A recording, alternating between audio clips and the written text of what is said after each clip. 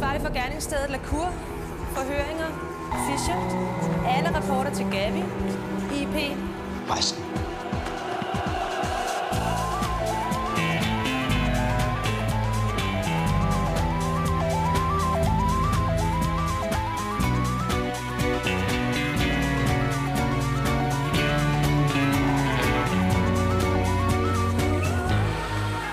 Hvordan transporterer Lacour sit slik? Hvor er det dummeste sted at gå tur med en barnevogn? Og hvad går det her mord overhovedet ud på? Vi har set 7. afsnit af den for det meste fantastiske Rejseholdet.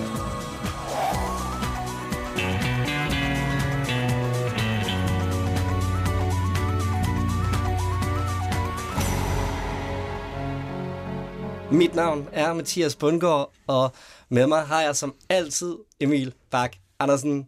Hej Mathias. Hej. Emil, da vi optog episode 6 sidste gang, der talte vi om, at det var nok det hidtil bedste afsnit, vi havde set.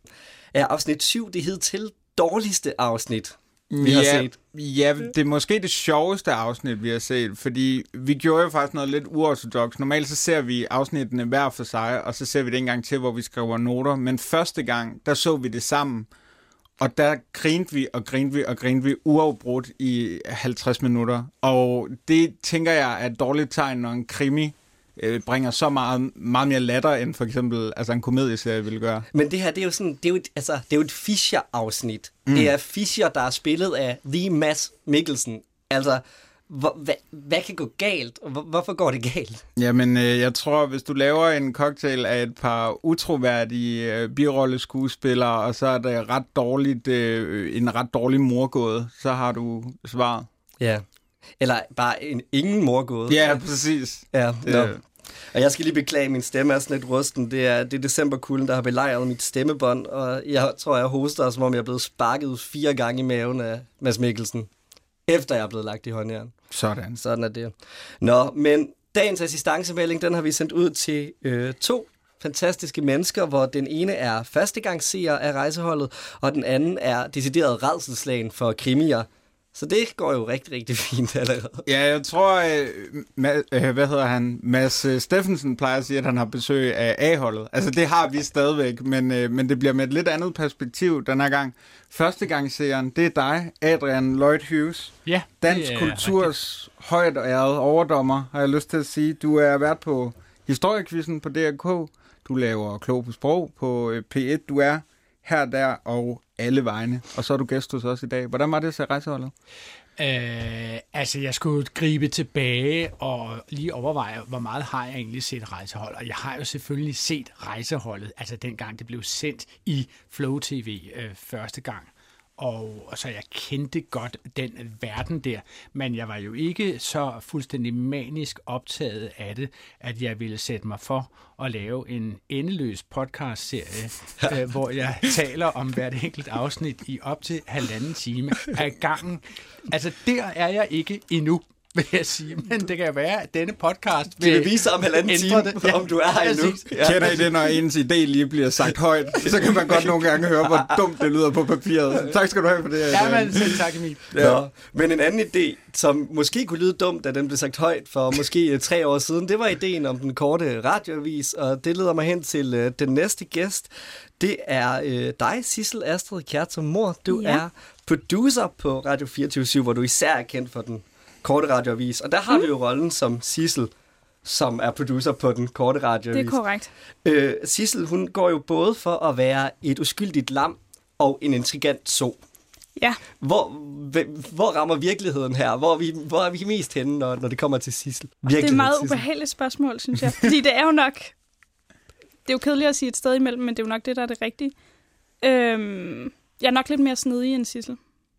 Men nu ved vi jo ikke, hvad der sker i det sidste afsnit af den korte radioavis, mens vi sender.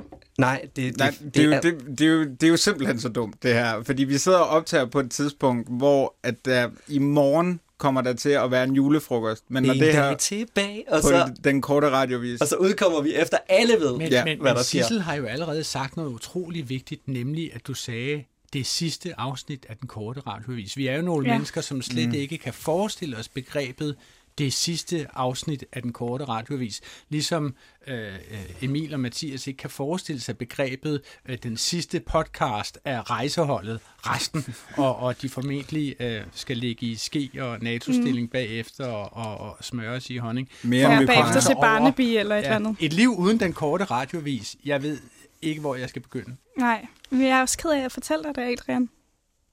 Så du mener simpelthen, at den korte radioavis stopper med Der kommer ikke jul? til at være noget, der hedder den korte radioavis i det næste år. Er det sandheden? Det er rigtigt. For satan, mand. Ej, det... Altså, jeg skal jo allerede nu på rehab, eller sådan noget. Ved I hvad? Jeg er gået. Hej. Og du hørte det desværre ikke først i Rejseholdet resten, men vi hørte det først i Rejseholdet resten. Og Rystende. Adrian og jeg, vi arbejder sammen til daglig, og hver morgen starter med, at vi lige gennemgår dagens afsnit Vi udsætter af den korte radiovis for det, som bibellæsere kalder exegese. Altså, vi gennemgår det simpelthen vers for vers og nummer for nummer, og tager det punktum for punktum med inklusive store begyndelsesbogstaver og så videre. Altså, det bliver gennemanalyseret. Vi lytter jo til den korte radiovis betydeligt mere grundigt, end dem, som laver den gør. Men I kommer til at have 3 timer til overs nu. 3 timer? Fordi der kommer til at være 2 timers live om fredagen. Nej, Fra den korte weekendavis. Nå, for satan. Ej, det var da en julegave, var. Hvornår kommer det på så? 12 til 14 lader det til lige nu. No. How very, very interesting. Ej, det var virkelig en noget tungt, der lettede fra ens skuldre at få det at vide. Ja, først så rev du hjertet ud på os, og så satte du det direkte ind i vores kadaver igen. Det var dejligt. Yes. Det er jeg glad for, I synes. Men 2 timer er jo bare noget andet end 1 time, og der var noget ved... Altså, du skal bare vide, Sissel, at jeg hader forandring. Jeg hader forandring. Altså, hele det der, du ved, omstillingsparat, det er simpelthen mit hadeord numero uno, næst efter opdatering. Altså, opdatering af systemer og den. Jeg hader det, fordi der er altid en eller anden ny grafik, man skal holde øje med, og det kan man ikke, så må man låne, og hvor finder de den havde det andet wingbat før, og sådan noget. Yes. Jeg vil forsøge at leve med det. Ja, og nu jeres nye koncept er lige blevet sagt højt, og alle jer, der lytter, ved det jo allerede, og har vidst det en uges tid i hvert fald, og har ligesom fordøjet den her oplysning, som vi som skal sidde og fordøje, samtidig med, at vi fordøjer afsnit 7. Altså, det kan godt være, at vi bliver en lille smule fjernet fra nu af, og så halvanden time frem, eller hvor lang tid det kommer til. Ja. Også fordi vi er jo lidt... Vi er jo mega glade for at have begge to med i studiet, og der er en lille faktor af det, de unge kalder starstruckness. Ja, altså mig over for Sissel, det og mig over for Adrian. Og mig over for Mathias. Ja, sådan er det. Okay. Ja, jeg har det meget godt. Ja, præcis. Men Sissel, vi skal jo lige have dig på plads. Altså, hvad laver du ud over den korte radiovis? Hvad skal du lave det næste år, når du ikke er daglig på den korte? Det næste år, der skal jeg producere noget, der hedder Vintertid, som var vores sommerprogram. Noget sommersatire, som kommer til at ligge i stedet for Bæltestedet. Og så skal jeg producere Fede Abes Fyraften med Anders Lund Madsen. Det glæder mig meget til. Og så kommer der en ny sæson af Spørgjørn. Så der kommer til at være rigeligt. Ja, det er jo dejligt. Vi har jo talt vidt og bredt om alt muligt andet end Rejseholdet. Kan vi komme tilbage på sporet på en eller anden måde? Kan vi lave en segway? Ja, fordi vi... Fantastisk. Vi behøver ikke få vores eget barbershop-kvartet med. Var det det bedste ved afsnit 7, Adrian? Var det her introsekvensen? Altså, introsekvensen er der virkelig fart over, ikke? Altså, det er simpelthen en afsindig flot sigtune i international format, som jeg tror, han hedder Jakob Gro, der har lavet det. Og det er... Altså, det sætter jo simpelthen i gang på en måde, hvor man tænker, okay, man læner sig tilbage, entertain me. Ja, men den her gang skal der faktisk gå 5 minutter, før at den her introsekvens kommer på. Altså dem, der påstår, at Rejseholdet af og til kan være halvkedeligt, det er måske vand på deres mølle, at vi har et anslag, der alligevel tager 5 minutter med en meget, meget lang eftersøgning i et sommerhus blandt andet. Ja, det er godt nok vildt at bruge 5 minutter på sådan lige at kridte banen op, før man går i gang. Nå, men nu har vi jo faktisk startet mobilkontoret og kørt afsted mod Blåvandshuk, hvor vi starter. Hvad er det for et afsnit, Emil? Det er assistancemelding A1700, eller som jeg har valgt at kalde det. Husk nu at skrive dagen ned på den dag, hvor du har fået lavet køkkenskabe, mormor. Det blev en lidt lang titel. Runden. Ja, præcis. Fantastisk. Præcis. Men det starter med et meget kægt lille anslag. Vi er i sommerhus. Vi er ved Blåvandshuk, Vesterhavet. Ja, hvad er der egentlig under den dyne? Det vil jeg gerne vide. Hvad er der egentlig under den? Det vil vi alle sammen gerne se. Ja. Altså, de har jo taget legetøj med i sengen. What's in the box? Når Mille og Fischer snakker om sexlegetøj, så snakker de jo bare om almindeligt legetøj, der bruges seksuelt. Okay. Det er jo en politibil, han har taget med i sengen, så hun finder lidt... Ja. Men han har da noget andet inde under tæppet, som han siger, det er morgenstiveren. Det kan vi sige lige ud. Det tror du? Ja. Ja, det er det da. Er det ikke et trick, du har brugt? Det er da sådan, nej, hvad søren er dog hvad det, hvis man ikke kan finde på andre måder lige at komme ind på emnet på. Hvad søren er det? Ja. Morgenstiverten? Ja, og man er så glad og begejstret, man vågner op der. Det har jeg aldrig brugt. Nej. Det tror jeg ikke. Men man kan jo heller ikke sige nej til Mads Mikkelsen her, fordi hold da op, hvor ser han godt ud her i starten med det der hår. Det er jo ikke særlig lang tid siden, at Mads Mikkelsen på det her tidspunkt har været danser. Han begyndte jo som danser. I modsætning til sin, jeg tror det er storebror, Lars Mikkelsen, som har været skuespiller hele vejen igennem. Mads Mikkelsen startede som danser, og altså, det kunne man i meget lang tid, og muligvis endda stadigvæk godt se på hans krop. Så ja. Det er et flot par, som de ligger der. Hun er også yndig og dejlig. Og en lille smule irriterende at være i sommerhus med, ikke? Altså hvis de ligger derinde bag tynde brædevægge, og man hører bare... Ja, Lacour har en helt anden morgenrutine. Ja, hvorfor har de taget Lacour med i sommerhus? Hvorfor har de taget Lacour med som 3. jul? Altså, det kan da ikke være behageligt. Det var meget dyrt at leje sommerhuse der i 1999, tror jeg. Jeg tror, det er et økonomisk spørgsmål. Ja, det er Lacour, der har haft pengene.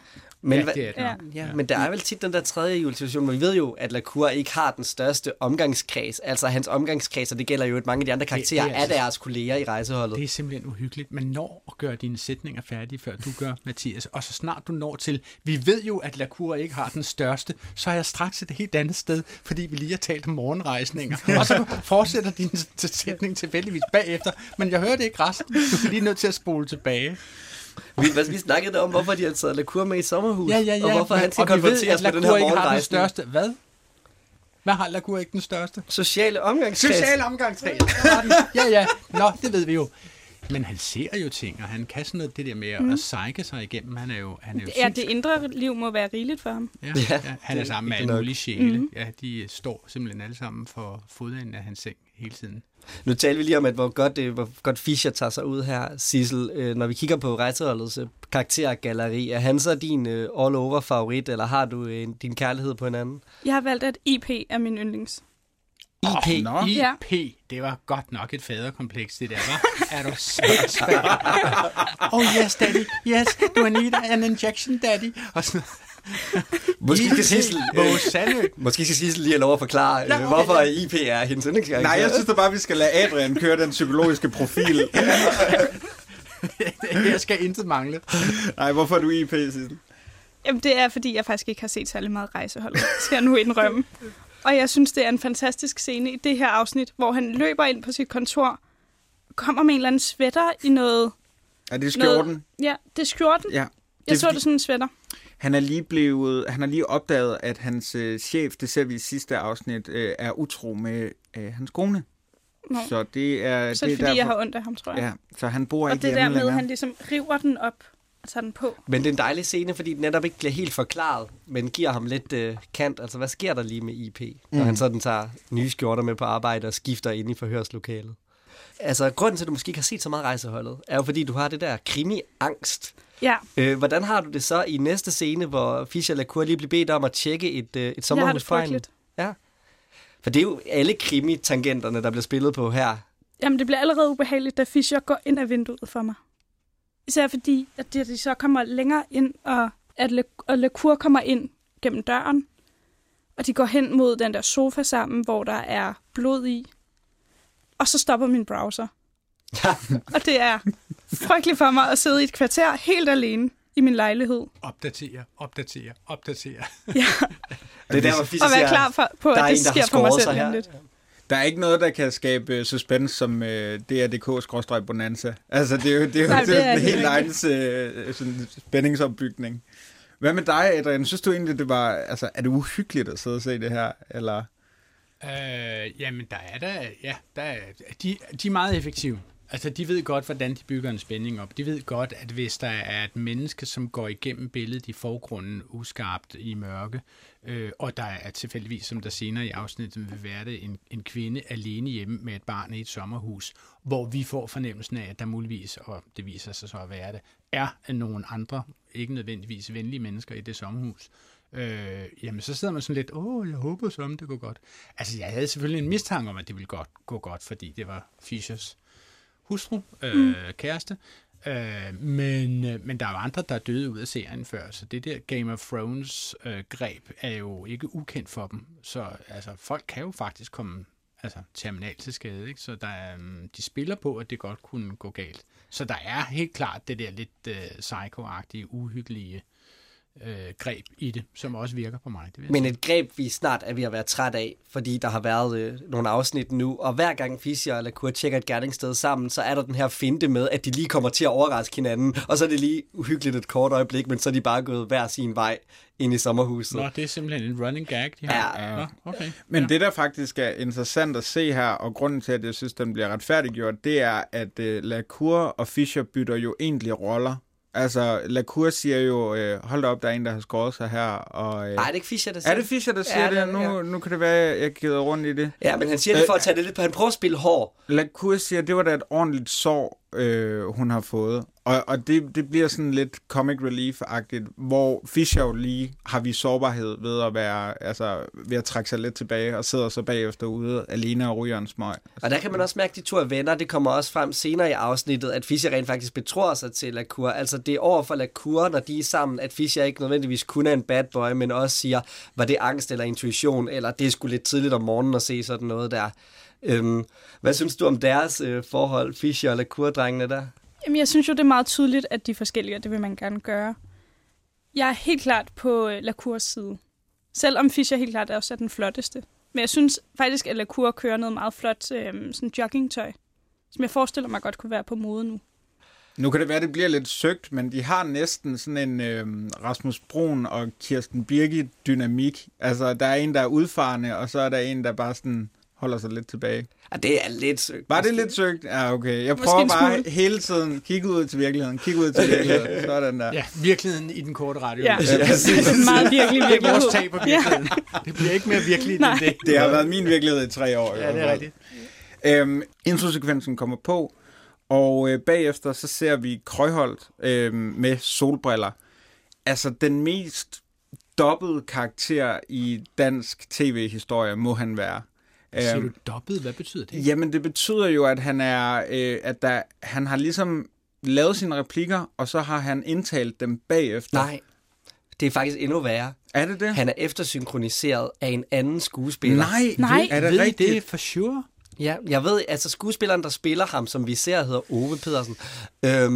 Jeg ved ikke, hvem det er, der lægger stemme til, men det er ikke Ove Pedersen. Hvorfra ved I det? Research. Det er vildt. Det er simpelthen vildt. Oh my god. Ja. Så det er simpelthen derfor, det bliver spillet så dårligt? Jamen, altså det man tænker er jo, hvor dårligt har det været spillet til at starte med, når det her er bedre, sorry to say. Fordi der er jo ikke en Krøjholt-replik, der lyder troværdig, fordi man kan høre, hvor eftersynkroniseret det er. Altså, men det er virkelig værd at svært at forestille sig. er den lokale politimand, som ligesom ved, at der er en ballade. Ja. Og som er den første indsatsstyrke, som bliver sat ind ude ved sommerhuset. Ja, det er ham, der kommer ind, hvor Fischer sidder og ryger en smøg, efter de har fundet kvinden der, med det der, jeg stiller op som senator i Ohio-agtige look. Ja, han er bemærkelsesværdigt renskuret for en dansk krimiserie, ikke? Det er rigtigt. Han ligner faktisk noget fra at der er gået forkert, ind gennem den forkerte dør fra en amerikansk krimiserie. Ja. Men vi har heller ikke set så meget til ham sidenhen, vil jeg sige. Altså, jeg ved faktisk ikke, hvor han er henne i dag. Nej, men det er måske ikke godt for din karriere at spille så dårligt, at det der endte med at komme i programmet, er bedre. Okay, altså, fordi han simpelthen blev dobbet om. Han blev dobbet om. En Frank Hvam i Game of Thrones. Okay, er Frank Hvam også dobbet i Game of Thrones? Ja, men kan du ikke høre sådan noget, Adrian, når du... Jamen, nu har jeg overhovedet ikke set Game of Thrones. Nå, okay. Han er dobbet, desværre. Ja. Nå, det var da sendt for ham. Men han spiller også godt med øjnene, og det kan vi jo desværre ikke sige om Krøjholt, da han for det meste har solbriller på. Så. Ja. Det gjorde han formentlig, men bare inde bag solbrillerne. Der spiller han formentlig fremragende. Ja, det tror vi på. Noget andet måske lidt amerikaniseret med lidt blandet held er den efterfølgende hospitalscene. Altså det er der, hvor vi for første gang måske må erkende, det her er måske ikke det bedste afsnit af Rejseholdet, vi er gået i gang med. Det er der, hvor mormor optræder. Ja, det er der, hvor mormor træder ind for første gang. Vi har snakket en del om, at Lacour er en lille smule akavet nogle gange. Han jubler, når han får gratis mad, og han køber billige sko i provinsen og sådan noget. Og vi har lagt mærke til noget i et lille bitte klip, som kommer her. Ja, Bøjsen. Måden, han siger Bøjsen på, den falder på en eller anden måde lidt ved siden af i forhold til hans karakter. Det er som om, han vil være bedre venner med Bøjsen, end han egentlig er, og det kommer han sig selv i tanke om. Det er jo en meget fin karakter, tænker jeg, at hver gang han prøver at være jovial, så bliver han en lille smule akavet. Altså, han har jo ikke sociale kompetencer. Til gengæld er han verdensmester i sit arbejde, ikke? Og så kommer der Lacours samtale med Dittes mormor, hvor hun siger, at hun var sådan lidt vild i. Ja. Og man kan godt mærke, at hun lige har mistet en nær, fordi der er godt nok ikke meget entusiasme i den måde, hun spiller det på. Men sådan er det. Nej, hvad tænker du om mormor her, Adrian, på hospitalet? Jamen, jeg tænkte, altså jeg bliver jo altid glad for at se ansigter i danske serier, som jeg ikke har set andre gange, fordi jeg blev jo sådan set altid irriteret over, at det er Nikolaj Lie, som spiller alle hovedroller i både alle danske film og i alle danske dramaserier og så videre, ikke? Og så derfor ser jeg sådan en statist, som jeg, altså statist med replikker, men det går fuldstændig galt. Jeg tror nu altså også, at det går galt i skrivningen, altså i selve manuskriptet, det er, at man er nødt til at lægge replikker i munden på en mormor, som lige har mistet sit barnebarn. Altså hun er formentlig knust. Det vil mange mormødre i hvert fald være, ikke? Og så skal hun ikke der i den situation begynde at lægge de første spor ud til, hvad er der at sige om den afdøde. Og specielt det ikke, hvis det, hun har at sige om den afdøde, er, at hun er en lidt vild en, og at det er sådan lidt på kanten, hvad hun har af forskellige projekter. Altså man taler jo ikke ondt om de døde, før de er godt og vel kolde, ikke? Og altså det går bare ikke, at de replikker bliver lagt i hendes mund. Det tror jeg endelig ikke den bedste skuespillerinde ville have været i stand til at sådan bringe hjem på en troværdig måde. Ikke? Men man sidder jo så heller ikke og tænker, jeg håber, den her birolle kommer tilbage igen. Altså, nej, det gør man ikke. Da hun lige pludselig dukker op igen i afsnittet store, dramatiske højdepunkt, klimaks. Ja, det er helt vilde klimaks. Ja, lige præcis. må vi gerne sige. Ja. Der havde man lidt håbet, hun måske bare var den brik, der lige skulle ind og identificere offret i starten. Ja. Det samme måske lidt med Fischer, der hele tiden skal se Mille for sig. Det ligger jo fint. Mads Mikkelsen kan jo sagtens tage det på sig og spille, at han ligesom kommer i tvivl om, hvad der er Mille og hvad der er Ditte offeret. Men vi skal alligevel lige 48 gange tages i hånden og blive opmærksom på, det er altså Ditte, han ser på sig. Eller Mille, undskyld. At man klipper frem og tilbage mellem. Yeah. Han er urolig for, hvad der monstro sker for hans kone. Ja. Som også er rødhåret. Ja. Trigger dit krimi-angstgen her også, Sissel? Yeah. Hvad sker der dog med Fischer og Mille? Og... Nej, det der sker inde i mit hoved, det er, hvad sker der for alle andre kvinder, som jeg kender lige nu?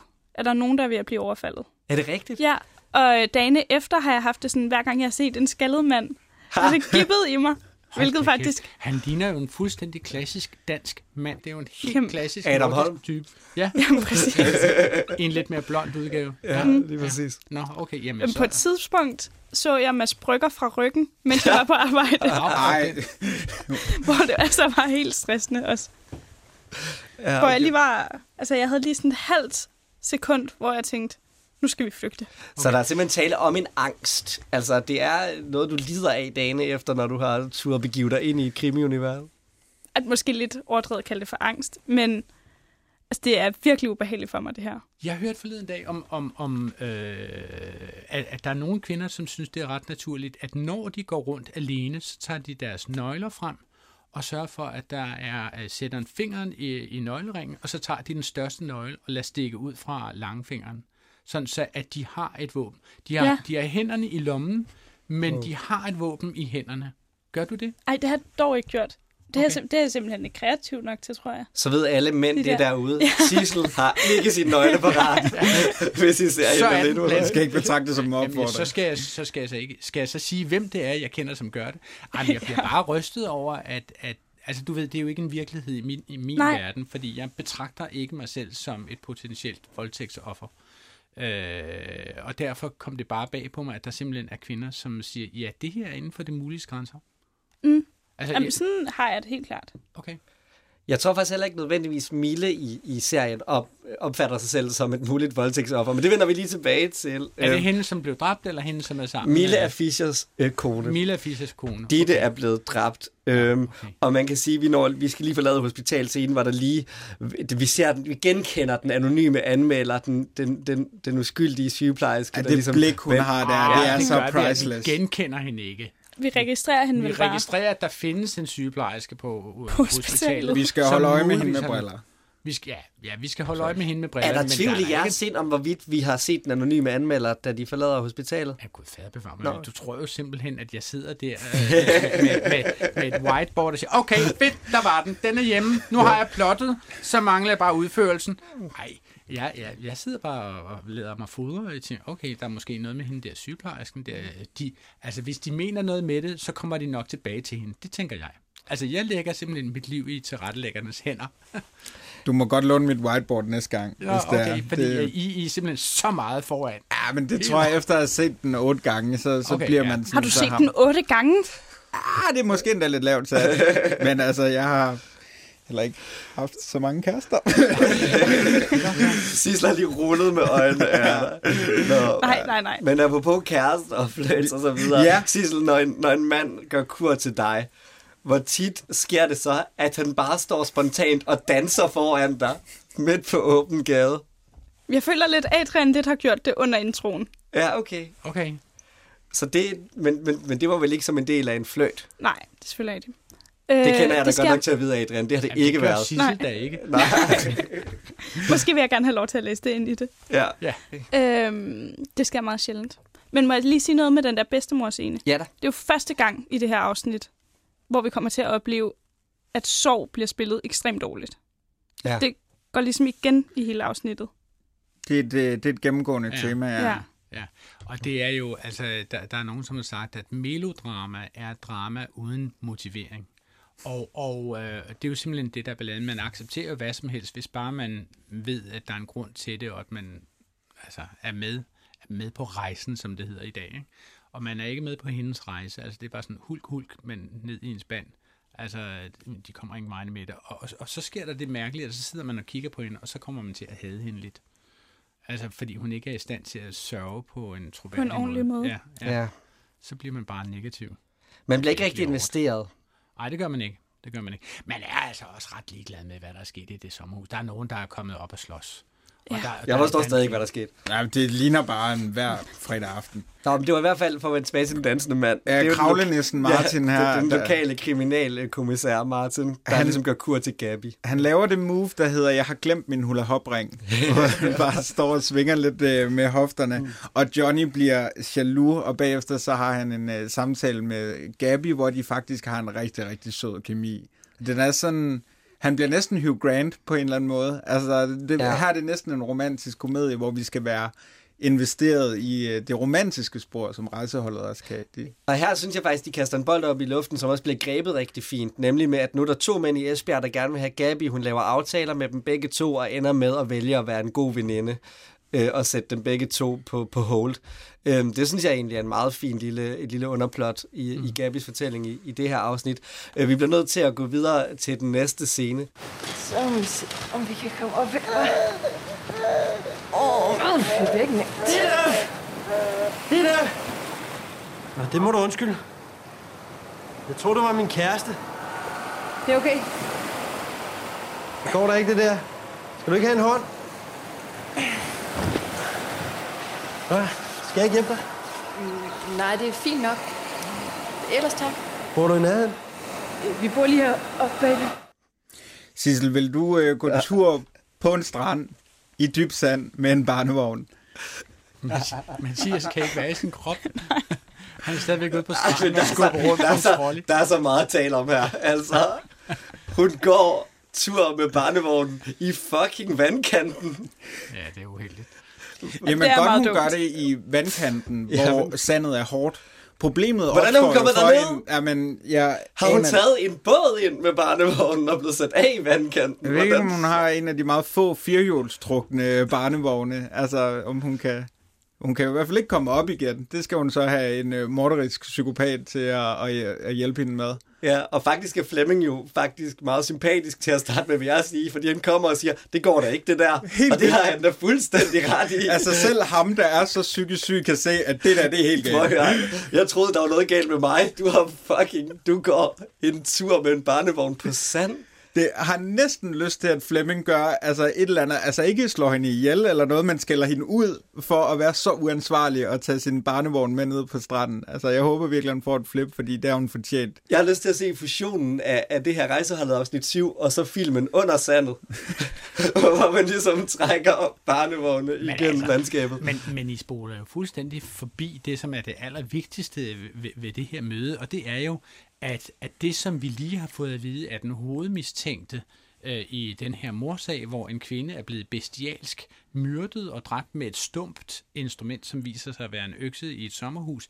Han dukker lige pludselig op, altså i næste billede, efter vi lige har set et mugshot af ham, fordi han åbenbart har tidligere været mistænkt for alt muligt mellem himmel og jord, eller også har de bare været dygtige til at finde. De har skærpet efterlysningen, fordi han er impulsstyret i udpræget grad og på springtur fra Ringestad fængsel. Det er det, han er, netop. Det er meget underligt, at en politibetjent så begynder at forklare resten af rejseholdet, hvad det vil sige at være impulsstyret.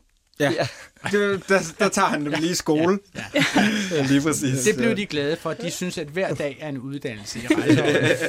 Men så dukker han jo så op hjemme hos den ene af rejseholdets ledende medarbejdere, altså i Fischers privatliv dukker han op og antaster hustruen, som han tror, eller i hvert fald siger, ligner hans egen kæreste til forveksling. Ikke? Og hun fortæller ham, hvor hun bor henne. Ja, det gør hun.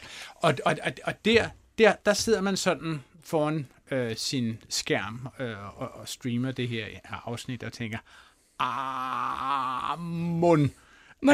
mund dog, ikke? Det er simpelthen, den er en lille smule stejl at komme over. Det vil sige, der er man hægtet lidt af, ikke? Sådan, okay. Du tænker, det er lidt belejligt? Ja, jo, jeg synes meget belejligt. Altså, det er lidt ligesom, at det er lidt for... Man tænker, at budgettet har været så småt, at de ikke har haft skuespillere nok, og derfor har begrænset sig til, at det hele skulle foregå i en meget, meget lille guldfiskebogle, hvor der kun er 6 slørhaler. Ikke? Og så skal de ligesom indgå i forskellige koalitioner med hinanden, eller kombinationer med hinanden. Og det her, altså det er sådan grundirriterende, vil jeg sige. Ikke? Emil, jeg ved, du har tænkt lidt over, findes der dummere steder at gå tur med en barnevogn? Får vi en top 10 nu? Jo, jeg har ikke fundet 10 steder, men jeg har fundet, jeg synes, Mogadishu ville være dumt. Ja. Jeg synes, et minefelt. Jeg synes, en slettefest, altså sådan en technofest for de unge. Ja, så har jeg faktisk ikke kunne komme på flere. En asfaltsump. En asfaltsum vil være dum. Indlandsisen? Nej, det er ikke dummere, vel? End det her. Nej, indlandsisen tror jeg vil være smartere. Hvis barnet er bare pakket godt ind, så kan du jo faktisk komme frem. Syleskarpt elefantgræs. Kan også kunne gå igennem med sin barnevogn, med sit ubeskyttede spædbarn foran. Det vil også være uheldigt. Og så kommer der en psykopatmor, der siger, det går da ikke, det der. det går da ikke. Så skulle du se mig hen i sommerhuset, men det går da ikke. Jeg synes næsten, man får sympati for Flemming her, fordi hvis ikke han løfter den barnevogn, så har hun stået dernede endnu. Altså så har hun stadigvæk stået i udkanten. Så slet ikke noget til afsnit 30 nogensinde. Nej, præcis. Og det skal vi.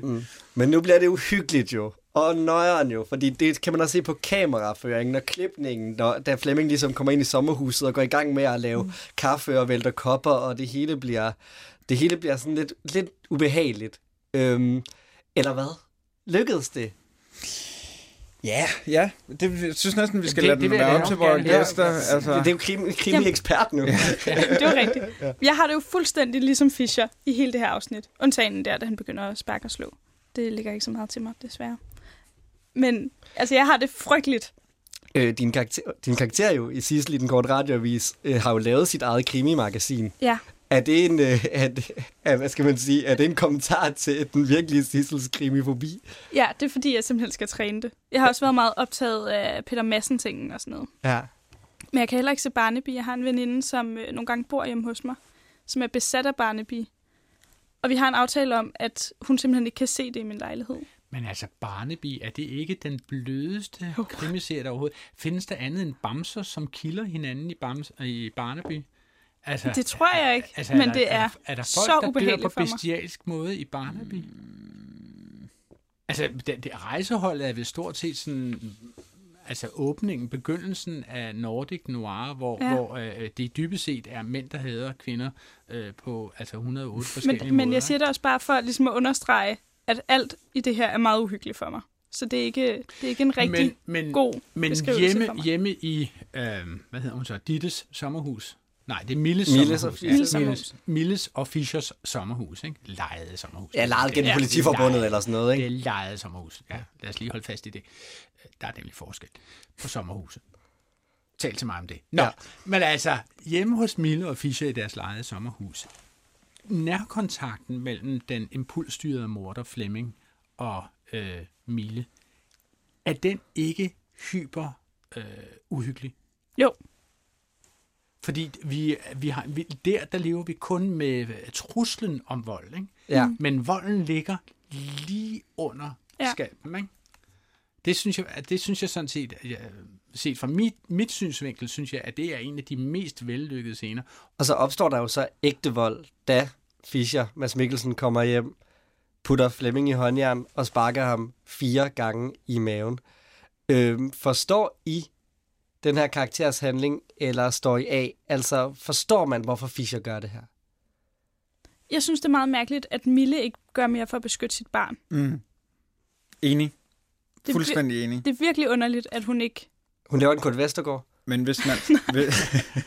Som for evigt det hele, Kurt Vestergaard. Hvad er det, hun gør for sit barn? Hun gør ikke noget. Nej, hun står bare sådan med det, og sådan... Altså, barnet er i virkeligheden mellem hende selv og ham her manden, som jeg ikke kan huske, hvad hedder. Ja, Flemming Bakke Hansen. Ja. Flemming Bakke Hansen. Ja. Skal jeg bruge hans fulde navn hver gang. Men altså... Det er underligt, hun ligesom ikke pakker det væk. Jamen, hvad kan hun gøre? Altså, du ved, i den situation vil hun være i det dilemma, at jo mere hun gør ved barnet, jo mere vil barnet tiltrække sig Flemmings opmærksomhed. Og hun vil jo sådan set forsøge i virkeligheden at lade som om, at barnet ikke er der. Du ved, det er... Altså på film er det jo ligesom alle mulige andre steder, teatret, bevægelse tiltrækker sig opmærksomhed, og det er derfor, man kan iscenesætte en stor scene med, at man sørger for, at der kun sker noget nede i højre hjørne, så er det der, vi kigger hen. Ikke? Sådan vil det også være, hvis man står over for en mor med et barn. Ikke? Og hvis man begynder sådan at tage det der barn og siger, jeg lægger hende lige hen i mikrobølgeovnen, og så må du og jeg tale sammen. Jamen, så har man ligesom afsløret over for... psykopaten, som står over for en. Min primære opmærksomhed her retter sig mod mit barn. Og det er jo at afsløre en svaghed. Altså det er jo sådan set at sige, nu skal du høre, jeg lægger lige min dagsorden frem for dig. Men det er vel det moderlige instinkt, trods alt, alligevel, der gør det? Jamen altså, jeg spekulerer bare på, hvad hun kunne gøre. Hvad tror du? Jeg tænker bare, det er underligt, at hun ikke gør noget, da Fischer kommer. Altså hun ligesom ikke prøver på at flygte med barnet.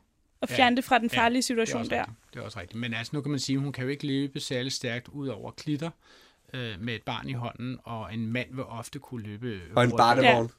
Ja, hun skal jo ikke nødvendigvis tage barnevognen med, men hun vil jo nok finde på at gøre det. Det tror jeg også. Men hun kan jo trods alt fjerne sig et par meter, eller gå ind i et andet rum. Eller... Barnet bliver jo enormt traumatiseret af det her i hvert fald. Jamen, og det er jo, man skal jo tro, at det er Fischer og hans handlinger, da han sparker Flemming 4 gange i maven, der traumatiserer den lille dreng Victor, fordi da de skal sige farvel med toget, der begynder det lille barn at græde igen, mega højt og insisterende. Men er det ikke det, du tænker? Når han kigger på Fischer? Ja, lige præcis. Ja. Det er ikke det, du tænker, at det simpelthen er derfor, fordi jeg synes, det er meget interessant. Jeg tænker, at et lille barn ved ikke, at der foregik noget uhyggeligt for 2 dage siden. Men et lille barn kan vel godt...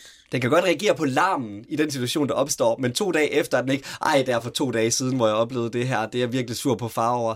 Jamen, så er det 2 dage siden? Nej, men på det barnet er et meget lille barn. Nu er vi så ude i, at babyrollerne også er dårlige. Det er ikke et godt afsnit. Jamen, der er en lille smule ved det der ved, at barnet ikke græder, når Flemming Bakke er der, og der sker en konfliktoptrapning der, men græder, når Fischer kommer ind, apropos daddy issues. Det er altså også lamt. Ja. Det er altså lidt mærkeligt, synes jeg, at han har det helt fint med Fleming, den morderiske psykopat, men da så Fischer kommer ind, så ja. Men Sissel, du sagde jo lige før, et godt stykke tid før, at du ikke forstår, hvorfor Fischer sparker 3-4 gange til Flemming Bakke Hansen, når han ligger på gulvet og er afvæbnet i og med, at han har fået håndjern på. Og så siger du, fordi jeg tænker slet ikke på den måde.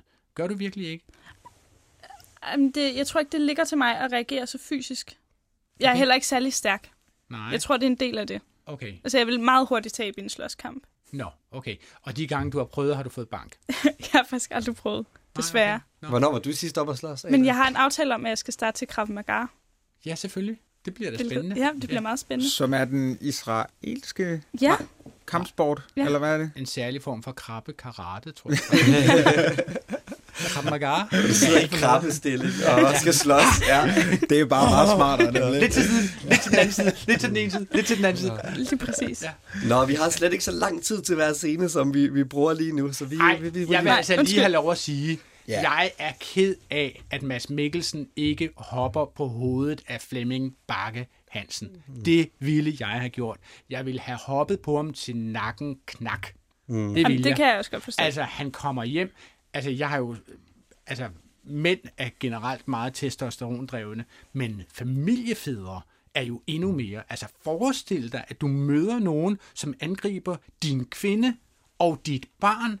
Altså, det trigger alle, som i alle testosteron tapper oppe i hovedet. Så han underreagerer i dine øjne? Ja, det synes jeg helt sikkert. Men Mille er jo rasende på ham over, det er beklageligt. Det er beklageligt. Så hvis du var overfaldet, Werner kom hjem og handlede på den måde, Fischer gjorde, vil du være sur på ham, fordi han havde gjort for lidt? Altså, Werner er jo min mand Werner med enkelt V er et fornuftstyret menneske, og han er formentlig lige så lidt voldelig, som du er, Sissel. Men jeg... Hvis det var Mads Mikkelsen, der var din mand? Hvis jeg var Mads Mikkelsen, så ville jeg have sat knæet i ham og hoppet på ham. Det ville jeg. Tænk engang, at der kommer en mand hjem i mit eget sommerhus og truer min hustru og mit barn. Og trækker en kniv. Altså, måske især kniven der, ikke? Men jeg vil bare tænke, vrid hans hoved rundt, indtil man hører et lille knæk, og sige, jeg vil hellere søge tilgivelse end tilladelse. Ja. Den sætter vi 2 streger under. Fint. Vi skal jo lige nu at se efter den her fantastiske scene, at rejseholdet er en mobil enhed. Vi kommer rundt i hele landet. Den her gang er vi i Esbjerg, så vi skylder jo byen lige at vise, at vi er i Esbjerg. Vi får lige et hurtigt panorering hen over noget lokal kunst. Et kulturklenodie. Lægger du mærke til det, Adrian, som vores kunstkender? Hvad er det, vi ser her? Ja, hvad er det, vi ser her? Det er Bjarne Werner Sørensen, det hedder han ikke. De spejtende mennesker. Det er 4 meget høje hvide mænd, der er tale om. Som sidder ned. Jeg har jo mimet dem mange gange i kunstkvisten, og han hedder et trelænget navn, der hedder Svend Erik Ønslager, eller Svend Otto Bakke Heimstrand Mokkelet Svendsen.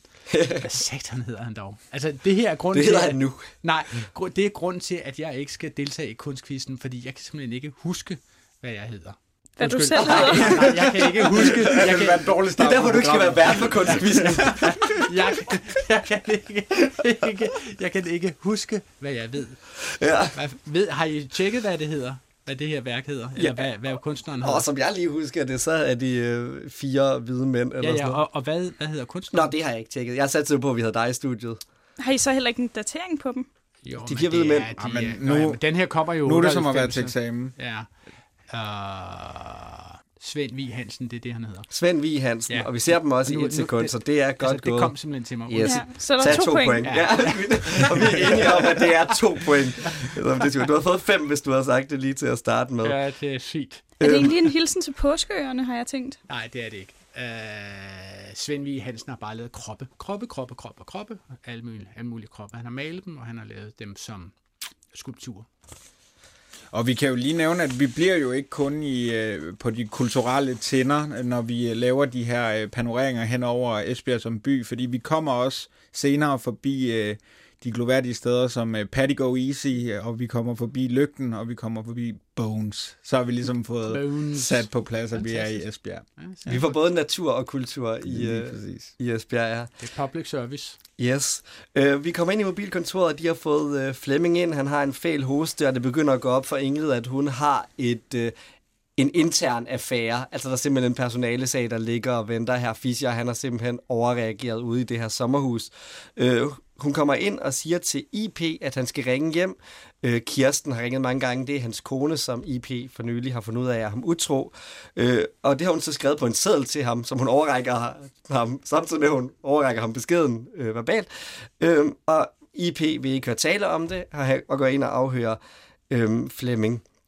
Hvad er der at sige om den her første afhøring af Flemming? Jamen ikke andet end, at IP er tydeligvis en mand, der tager sit privatliv med på arbejde, fordi Flemming skal da i hvert fald ikke have lov til at bumme smøger af IP, og det tror jeg simpelthen er fordi, at han er i pissedårligt humør over, at han bliver hele tiden mindet om, at Kirsten ringer, fordi normalt er han jo en, der ville søge og skabe tillid med den anklagede. Ja, men kan man ikke også gøre det modsatte? Altså hvis ikke der er en good cop, bad cop til stede, så kan man jo selv vælge, om man vil være enten good cop eller bad cop.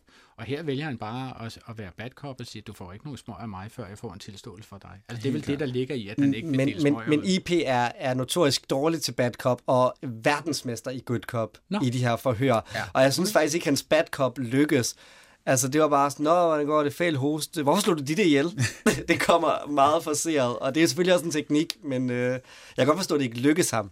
Ja, men det er også fordi, at Flemming har må man jo sige, at man er pænt forbløffet over, hvor dygtig Flemming Bakke Hansen er til at spille overrasket over, at Ditte er død. Ja. Det er sådan hvad siger du? Jamen, Flemming er ikke psykisk syg. Han er en impulsstyret. Altså, jeg synes også, det er fuldstændig vanvittigt. Han ender med en forvaringsdom. Han spiller jo vanvittigt. Han ved da ikke... Altså, hvorfor skulle han ikke få en forvaringsdom? Han skulle da i fængsel. Jeg tænker, han er vanvittig. Altså, han laver hele tiden de her skift mellem at være også ude, da han er ude ved Mille og Victor ude i sommerhuset. Men der vil han jo bare... Han tager sig jo af et menneske, som i hans øjne er mentalt forstyrret. Ja, han møder hende, mens hun går rundt med en barnevogn i sandet. Og så tænker han, jeg laver lige lidt kaffe til hende. Hun skal lige have det lidt godt med hende, mens hendes mand er væk. Ja, men så bliver hun jo sur. Du synes, at Flemming Bakke Hansen opfører sig omsorgsfuldt, når han står der i sommerhuset og tager kniven frem? Ej, jeg prøver at skabe... Tror du overhovedet, han har slået hende ihjel? Jeg synes lige, der var et lødigt standpunkt. Der er en mulighed for sagen genåbnet her, ikke? Det bliver jeres næste podcast-serie. Det er simpelthen altså alle rejseholdets sager genåbnet og nyudviklet og ny efterforsket. Afdeling Q for rejseholdsseere. Hvor er Karl Mørken, når man virkelig har brug for ham? I øvrigt, så har jeg lige set, at Jussi Adler Olsen anbefaler... Jussi Adler Olsen. Jamen, det er genialt. Det er fantastisk. Kæmpe respekt for det. Det er fantastisk. Ja. Og i øvrigt, så fik jeg et lille selvtillidsboost, for vil man gå viralt, så skal man poste noget i den korte radioavis fangruppen, der har sådan en anelse relation til den korte radioavis. Så får man medvind. Det er en fantastisk community, der er blevet skabt derinde. Jamen, det er faktisk fordi, du postede det, at vi tog det med. Har I taget det med? Ja, ellers opdagede vi det. Nej, og nu er det så pinligt, nu afsløres det, at jeg ikke lige har fået hørt det de sidste par dage. Nej, det er simpelthen kommet med i udsendelsen. Ja, det er jeg ret sikker på. Vi har i hvert fald talt om det på et redaktionsmøde. Så piker mit liv for anden gang. Ja, første gang, jeg blev nævnt også indirekte, der var jeg din mørkhårede praktikant med krøllerne, som du kiggede lidt for længe på. Spytkrøllerne og et eller andet. Ja, lige præcis. Sovekammerøjnene og sådan noget. Det var da Kirsten Birgit Schiøtz-Kretz Hørsholm var gæst i Kulturrådet, hvor hun var inde i fuld granat og gennemgå en musical. Yes, da vi arbejdede sammen første gang. Og da jeg var din praktikant, i dag er rollerne jo delvis byttet om, hvor du er gæst i mit radioprogram. Det er sandheden. Ja. Men du får alligevel efterkritik bagefter, tror jeg. Er du sindssyg, mand? Ja, men du kender mig for godt. Jeg føler allerede, den er i gang. Er vi ikke enige om, at han begynder at hoste meget sent? Altså, han har været ude at køre i politibil, så kommer han ind, så begynder han at hoste, og så begynder han at hoste blod. Er det ikke... Du ved jo ikke, om han har hostet i politibilen. Vi har bare ikke været til stede i politibilen. Der kan vi igen tale om, at det er lidt belejligt, Sissel, fordi det er meget vigtigt, at Flemming venter med at hoste til Bøjsen, lægen, helt tilfældigt lige kommer ind i mobilkontoret for at se til Ingrid. Ja, han stopper med at hoste, mens Ingrid og Bøjsen har en samtale, hvis man lægger mærke til det igen. Og så hoster han lige, da de stopper med det. Det er også meget belejligt, kan man sige. TV. Det har jo været lidt uhyggeligt, Sissel og Adrian. I har været inde på det, og nu skal vi hygge os lidt i mobilkontoret, og derfor har vi taget dette klip med. Prøv at se, jeg Blommy Madeira. Hver gang Flemming besøger hende, så giver han hende sådan en æske her. Og hun nænder ikke at fortælle ham, at hendes mave overhovedet ikke kan tåle det. Så jeg skulle sige velbekomme og værsgo. Haps. Ja, Mathias, vil du eller skal jeg komme ind på, hvad det er? Har vores gæster lagt mærke til noget lidt underligt ved den her scene? Ja, at I ikke serverer Blommy med det her i podcaststudiet. Det ville da være helt oplagt, at vi kunne have siddet og knitre lidt med lidt Blommy. Ja, men så skulle jeg hilse at sige velbekomme. Fantastisk. Værsgo, vil du sidde om med dem, så kan vi dele lidt rundt. Nu skal vi have snaps. Ja, men selvfølgelig, Adrian. Vi tager dig ikke ind uden Blommy Madeira. Du er simpelthen et af de få mennesker, der godt kan lide Blommy Madeira. Nok til, at jeg vil spise det i radioen. Det er i hvert fald med stor iver, når du pakker ud. Jeg ved, vi må gerne høre det knitre, og det ikke bare er noget, vi siger, vi spiser Blommy Madeira. 1, 2, 3, 4, 5, 6, 7. Der er åbenbart 7 blommer i Madeira. Ja, der er en til Werner også. Ja, nå, det er godt. I hvert fald. Så tager jeg 2 herovre. Det skal du bare gøre. Fantastisk. Nå, men det er jeg skuffet over nu, Emil, udover at jeg selvfølgelig elsker dig for at have taget Blommy med det, men jeg vil gerne lige finde hårene i suppen, fordi jeg er ked af, at du ikke har valgt at tage det med i en aluminiumskuffert. Nej, jeg har det kun i min rygsæk, men Lacour, han bærer altså rundt på de her Blommy med det er i sådan en klassisk pokerkuffert. Det giver ikke... Altså, er det en pokerkuffert? Ja, det måske... Nej, det er en deal-no-deal-kuffert. Ja, sådan en. Men jeg tror faktisk, at i perioden her, det var før, at Zulu begyndte... Undskyld. Du skal slå dig løs af. Det er ligesom at have alt for knitrende slik med i biografen. Ja. Det er virkelig en fest. Og en højtaler, og så sidde og pakke ud. Ja. Nå, Adrian røver en Shell-tank på vej hjem her for at få fat i mere Blommy med det her. Nå, det jeg vil sige, det er, at Zulu begynder på et tidspunkt at sende poker og giver pokerspillet en kæmpe renæssance i Danmark, og alle begynder at spille poker, og vi skulle alle sammen ned og have den her aluminiumskuffert fyldt med pokerchips til 200 kroner i Føtex.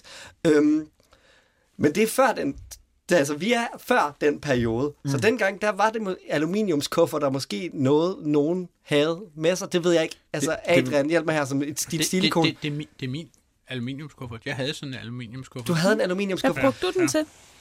Jamen, jeg synes, den var uber cool. Altså, det var jo... Nå, jeg skal lige finde en krop at være i. Den var uber cool. Ja, det var den. Jamen, jeg synes... Altså, den var jo... Men brugte du den sådan, ligesom en attaché-mappe? Ja, det gør den. Ja.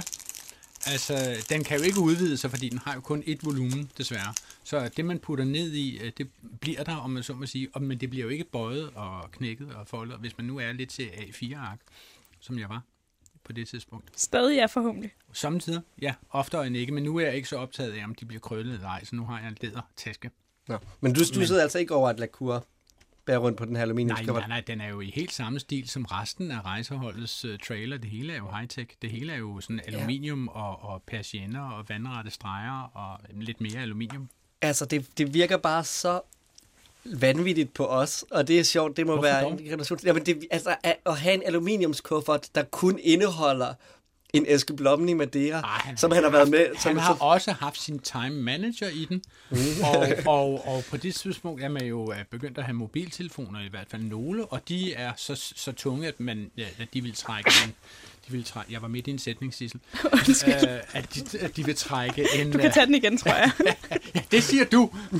Men ikke hvis men du har gør det allerede glemt den. Ja.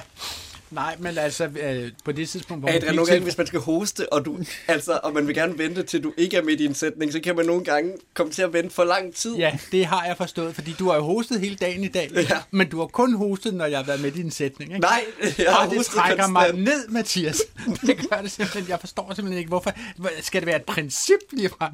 Nå, så hvor kom du fra? Om mobiltelefoner dengang i 98, der var de jo stort set så store som en havnemole, og hvis man puttede dem i inderjakken, Altså i inderlommen på en jakke ville de jo trække en jakke helt skæv, og så derfor lagde man tit sin kæmpemæssige blok ned i en aluminiumskuffert, meget ofte i en aluminiumskuffert, så kunne de ligge der. Og det er vældig smart. Så, og Time Manager selvfølgelig, det er jo sådan en stor, kæmpemæssig kalender, som kunne noget med at folde ud i sådan 6, 8, 9, 12 dæk, og hvor man sådan kunne koordinere hele ens efterårsplan og sådan noget. Den stil. På papir? På papir. Okay, så ren analog. Jeg er simpelthen nødt til at sige ordet. Det kan jeg slet ikke forestille mig. Det er helt vanvittigt. Ja, noget, jeg synes, man skal... Skal jeg gå min vej og komme tilbage og vise dig en Time Manager? Ja, på et tidspunkt. Okay. Vi tager den efter udsendelsen, når vi deler en blomme med det hjemme. Nej, der bliver ikke flere tilbage på det tidspunkt. Okay, det er helt i orden. Du må godt få min, Adrian, i øvrigt. Du har det lidt som mormoren. Nej, undskyld. Jeg hader blomme i Madeira. Og det ved du, at det er godt, du gør det. Det er godt, du siger det, fordi så ender du ikke som Dittes mormor, der har fået ophobet et lager af blomme i Madeira, bare fordi hun ikke nændede at sige. Og ved du hvad, jeg tænker på dig, Emil. Altså, det kunne du godt have fundet på. Vi må lige sige om blommen i Madeira, at det er jo simpelthen den vildeste MacGuffin, åndssvage rekvisit i hele den her serie. Det er, altså de får et pludselig indskydelse til at tage hen til seriens, eller til afsnittets klimaks. Undskyld, hvis der er lidt meget savligt. Jeg spiser stadigvæk en blomme. De tager direkte hen til afsnittets klimaks, udelukkende fordi manden har været inde i en Shell-butik, en benzintank, og stjæle noget slik, og så tænker de bare, slik, så må det være mormor. Altså, den kobling eksisterer overhovedet ikke. Altså, kun i manuskriptforfatterens fantasi. Jeg vil heller ikke kalde blommen i Madeira for slik. Nej, det vil jeg heller ikke. Men det er jo meget, vi skal sidde og tænke. Ja. Jeg forstår heller ikke koblingen mellem, at Flemming Bakke, han stjæler kun blomme i Madeira. Det er så, hvad jeg havde nok gået efter lidt mere. Noget, det er det, hun kan lide. Hun har jo aldrig fortalt ham, hun ikke kan lide det. Jamen, det er og jeg kunne sagtens se det for mig, Emil, at du bare kom til at blive fanget i den løgn, at du kunne lide et eller andet, fordi du gerne ville være sød på en første date, og så endte med at have et hemmeligt kosteskab kun fyldt op med. Hvad er der noget slik, du ikke kan lide? Jeg er skumfiduser. Ja.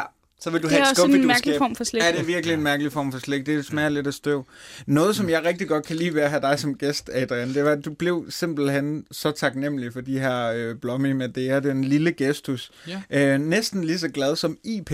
Og der synes jeg, at nogle gange er det lidt ærgerligt, at vi ikke laver tv. Og derfor så skal man gå tilbage og bruge sin tid på den her lorteplayer på DR.dk/Bonanza.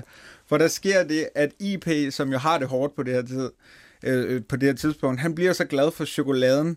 Først så kigger han på den, så forundres han af den. Han kan ikke helt finde ud af, hvad det er.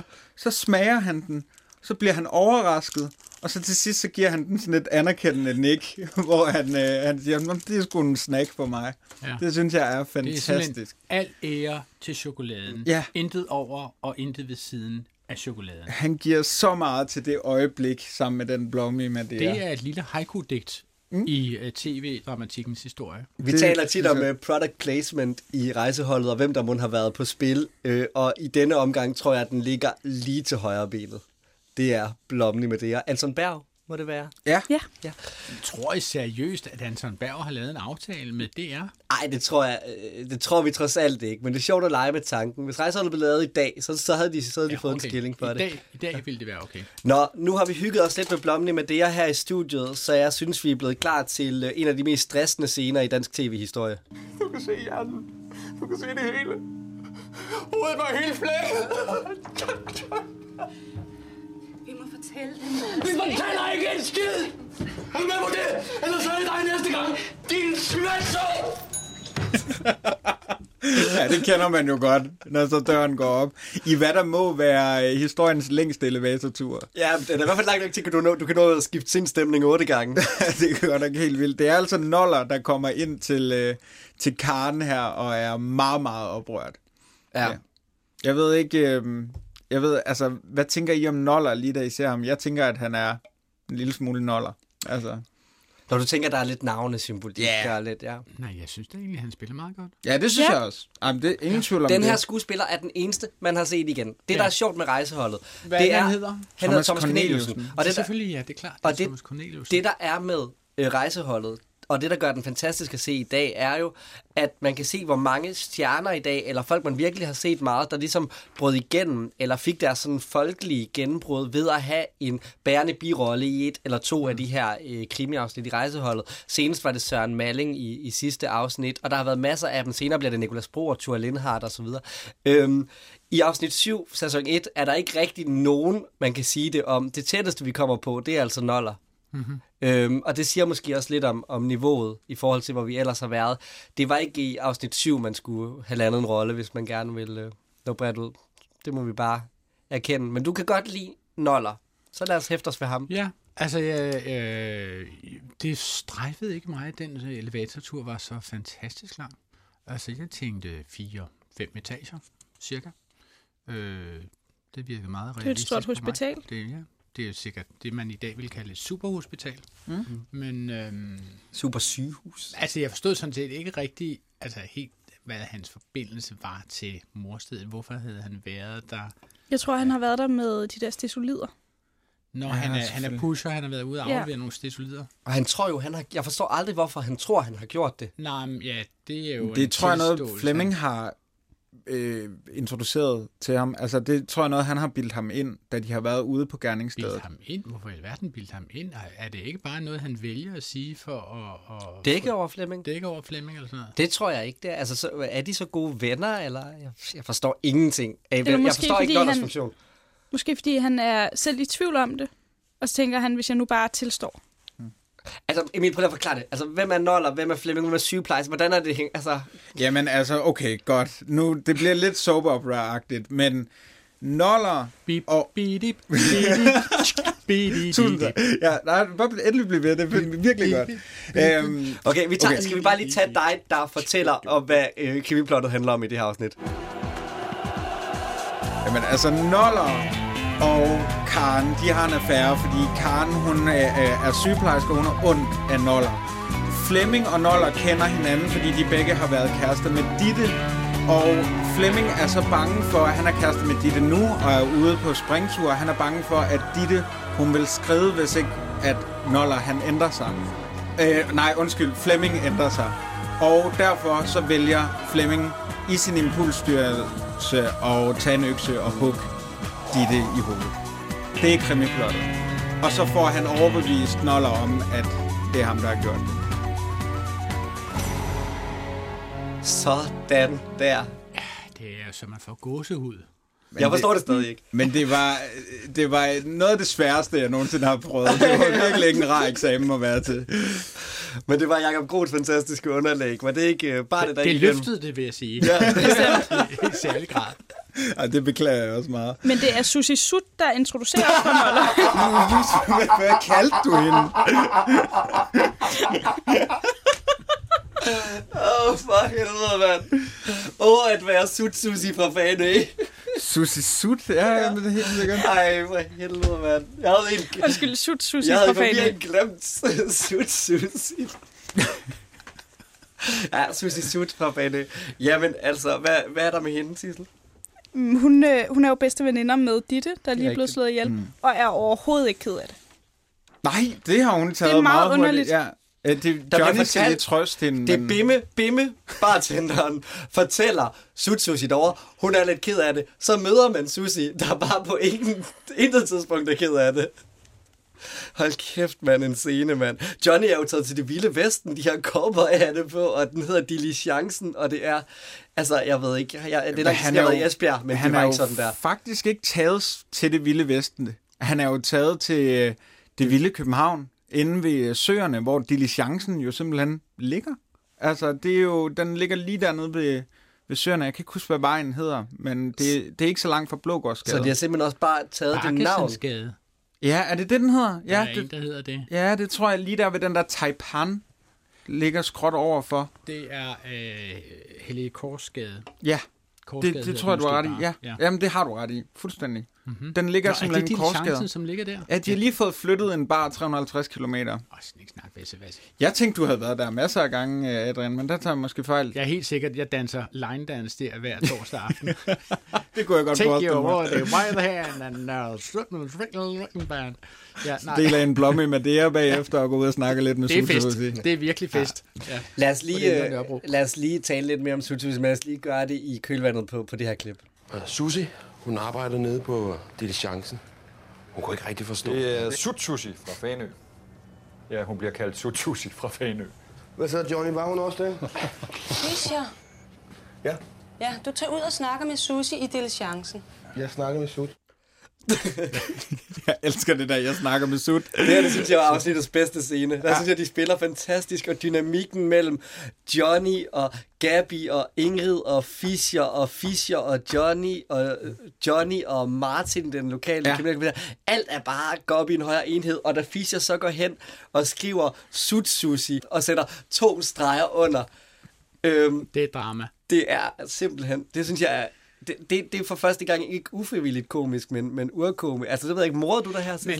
Nej, jeg er meget ked af at sige det, men jeg har været meget bange under hele det her afsnit, så jeg har slet ikke haft tid til det. Så det her comic relief med Sutsusi har overhovedet ikke virket. Nej. Hej, det er jo ellers Sutsusis store mission, udover at tilfredsstille mænd på Fanø, åbenbart, kan man forstå. Eller Esbjerg. Ja, eller Esbjerg. Ja, hun er jo rykket til Esbjerg. Efter Fanø var tømt.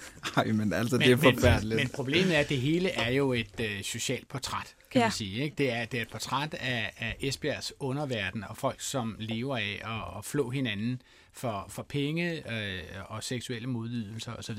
Og det er, på den måde er det jo en trist verden, vi kommer ind i, og grunden til, at Sutsusi ikke viser, hvor ked af det hun eventuelt ville være, er, at hun åbenbart er altså for mentalt underfrankeret eller ubemidlet til at kunne gøre det. Altså, at disse her mennesker er portrætteret som om, at de ikke har ordentlige relationer med hinanden. Ikke? Og det er jo det, som måske også gør, at komikken der med, at hun hedder Sutsusi, flyver lidt under radaren for os, der sidder og kigger på det og siger, at disse her mennesker skulle tage og opføre sig lidt pænere over for hinanden, hvis de på nogen måde kunne. Ikke? Jo, men hun er bare slet ikke påvirket. Nej. På nogen måde. Okay. Altså hun opererer jo fuldstændig, som hun vil gøre enhver anden dag. Hun er venlig og sød. Ja, og en lille smule dum. Flirtende over for Fischer. Der var hun siger, han er gammel, i hvert fald 40, eller hvad det er. Altså, det er jo sådan... Ja, men Karen. Ja, Karen, hun er gammel. Ja. Hun ligner ikke en, der. Det er også sådan... Ja, det er en debat. Ja, måske lidt. Jeg synes, hun ligner en, der er 40, men sådan er vi så forskellige her. Jeg synes, hun ser meget ung ud. Nå, er det rigtigt? Lad os tage den. Hvad synes du, Sissel? Ja, jeg tænkte faktisk, at hendes hud var utrolig god i forhold til, at hun var 40. Helt klart. Nå, den sidder hun lidt har aldrig røget en cigaret. Hud, simpelthen. Ja, det, du hæfter dig ved, det er huden. Det var du huden. Du må have en virkelig god player, at du overhovedet kan se det. Min opløsning var for dårlig til, at jeg kunne se huden. Alle får lidt akne på Bonanza. Ja, det er nok sådan lidt badeværelsesmosaik-akne. Efter vi har fået sendt Sutsusi tilbage til Diligencen, så skal vi have anholdt noller, og det sker på den her måde. Hvad sker der? Ved du, hvad klokken er? 11:15. Det er rigtigt, noller. Klokken er 11:15, og du er anholdt. Det her det er sådan en scene, jeg tænker, man har skrevet, fordi vi skal have et eller andet til traileren. Ja. Adrian, vi har talt lidt om Mads Mikkelsens skuespil. Hvad er det, du synes, der kendetegner hans måde at sige replikker på? Altså, han har jo den her helt særlige måde at trække hagen helt ind til nøglebenet, og så afleverer han sine replikker, som om, at de er små gedeperler, som falder fra anus. Ikke? En af gangen, og fuldstændig tæt sluttet, altså det, som man i musikproducersproget vil kalde gated, altså de stopper, og de starter, og så er der ikke mere. Der er ikke nogen efterklang på dem, ikke? Ja, nej, jamen det ved jeg godt. Ja, men så bliver det nok sådan. Jamen det er vi jo enige i. Og så stopper den der, ikke? Og så er der ikke noget bagefter. Og altså, jeg synes, han har gjort det til en metode, og det undrer mig egentlig, at han er kommet så langt med det. Altså, det må være alt det kropslige, han lægger udenom, fordi selve replikkerne, synes jeg, er altså meget, meget stramme. Men hvad tror I? Tror I, det er fordi, at vi skal se, at Fischer er upåvirket af de her omstændigheder, der er sket i hans privatliv, at han ikke tager det lige så meget ind, som måske andre ville gøre? Er det derfor, han skal være så kæk 2 scener i træk næsten? Han er på vej ud for at vise, at han trods alt er en god politimand. Ja, præcis, men han gør det jo med sådan en charme og den der kækhed, og jeg snakker med Sut og eller også så tænker han, jeg er ikke politimand særlig meget længere, så jeg gør lige det, jeg altid har drømt om. Jeg har alt at vinde. Ja. Og hvad er det, han altid har drømt om? Det er at sige, ved du hvad klokken er? Jamen, det er en tåbelig replik på den måde. Jamen, han har aldrig haft store drømme. Ej, hvem kan drømme om at anholde en mand på den måde? Ved du, hvad klokken er? Den er 16. Mand, der gifter sig med en kvinde, der kan finde på at trække en barnevogn gennem et klitlandskab. Ja. Det er godt ord igen. Ja. Ulf, han sidder lydløst og ryger inde på mobilkontoret. Og det var dengang lugten af røg indenfor ikke var mistænkelig, fordi IP ser ham faktisk slet ikke. Ved IP, at det er Ulf endnu? Ja. Det er lige blevet. Altså, IP er... Okay, så han ved både, at konen er ham utro, og det er at med det Ulf. er med Ulf, ja. Lige præcis. Og det er ligesom deres første møde, og det kan man på en eller anden måde godt se på IP. Han er lidt...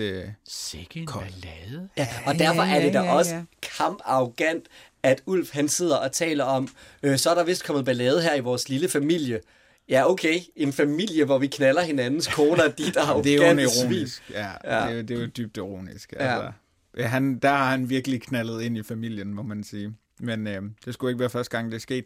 Og det er faktisk en af de bedste scener, der er i afsnittet. Der er den her, apropos faderkomplekser, da Ulf beder Fischer om at sætte sig ned i forhørslokalet, og selvfølgelig foregår den her scene i forhørslokalet, og man ligesom fornemmer, hvad der egentlig er på spil, og hvilken relation de to har, der er mere end bare chef og ansat. Den scene, synes jeg er interessant, fordi den lige pludselig åbner for et kig ind i politiets loyalitet og deres korpsånd. Og at politiet selvfølgelig er mange forskellige mennesker, som arbejder sammen, og udmærket godt ved om hinanden, at de ikke er ufejlbarlige. Og nogle gange er man nødt til at være pragmatisk for at få tingene til at fungere. Fischer har helt tydeligt, han har opført sig ulovligt, han har skredet over det lovlige grænser, han har sparket på et forsvarsløst menneske. Det er beklageligt, det er en meget ærgerlig situation, som Kirsten Birgit ville sige. Men og Ulf laver en helhedsvurdering. Ulf laver lige præcis en helhedsvurdering og beklager, at han er kommet meget sent ind i processen, men nu vil han prøve at se fremad. Ikke?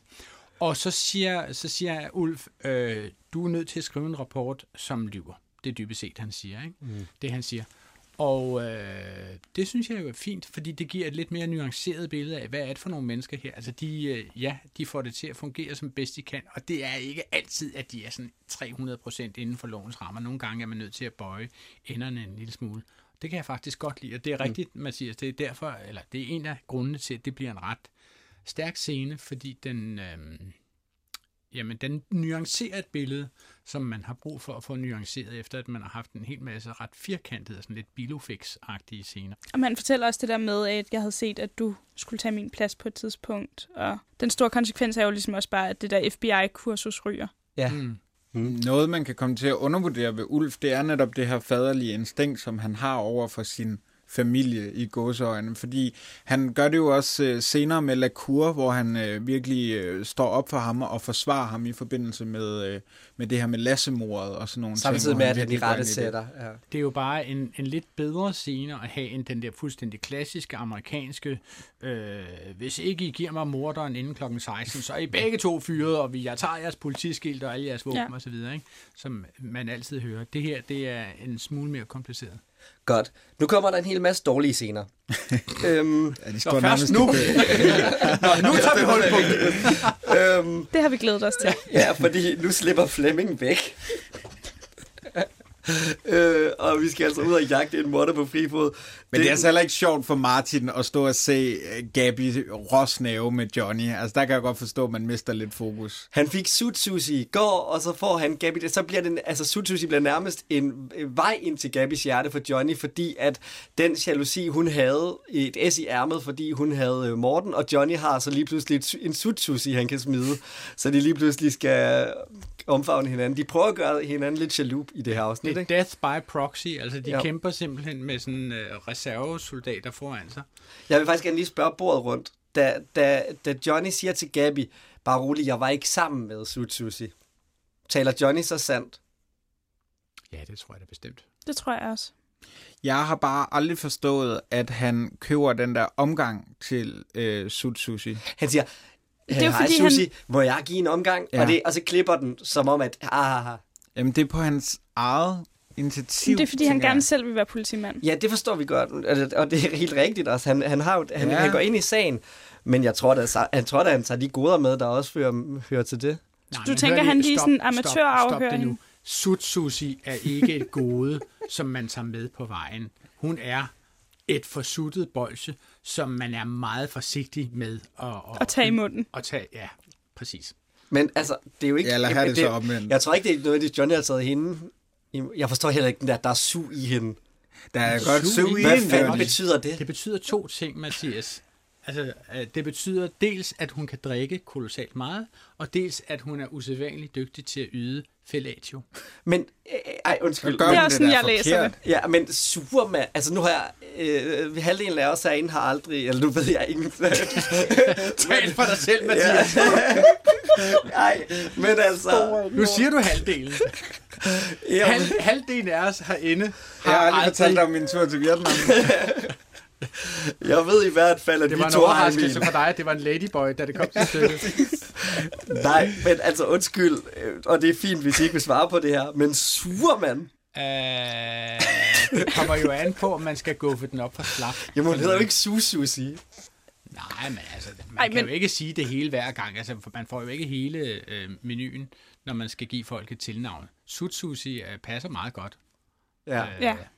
For det er primært det, man gør med et element af sugning. Ja, det tror jeg bestemt. Nå, men der er jo også bare når man sutter på noget, så bruger man jo også nogle kræfter. Ja. Så suger man også lidt samtidig, ja. Ja, og vi lukker den der. Det er helt fint. Så du ikke sidder alene med den. Altså, det er Mathias, som sidder og rødmer. Han er faktisk den eneste, som sidder og rødmer. Vi andre tager det fuldstændig køligt op fra og ned. Ja, jeg er bange for, at I kommer ud bagefter og siger, I skal aldrig stille op som gæster til rejseholdet resten. I bliver simpelthen bedt om at fortælle om jeres altså, jeg har sugevaner. What happens in rejseholdet resten remains in rejseholdet resten. Ja. Jamen, det er godt. Mellem os og vores podcastlyttere. Ja, I må ikke sige det til nogen derude. Skal vi springe fra Sut-Susi til en anden lidt kajtet karakter i den her serie, eller det her afsnit, nemlig Mormor, hvor Flemming er taget på besøg, og der skulle vi have et klip til. Var det dig, der slog hende ihjel, Flemming? Det blev fuldstændig sort op i hovedet på ham. Hvor kunne du gøre det? Og jeg skulle have været oldemor. Hold kæft! Har de castet hende, fordi de har haft brug for den dialekt, tror du? Hvad er det for en dialekt? Kan du høre, hvad det er? Nej, men jeg tænker, det må være noget over i noget Esbjerg. Ja, det kan altså, det kunne være det, der ligesom har været det faldende argument. Det håber jeg næsten. Jeg tænker på selve replikken. Hvor kunne du gøre det? Ja. Det er jo, altså, den må jo... Hvor kunne du gøre det? Ja. Altså, når man åbner døren ind til manuskriptforfatterens værksted, så står, hvor kunne du gøre det allerforrest, og blinker sådan, som en... Mig må du ikke tage, fordi jeg er det første, der falder derind. Ikke?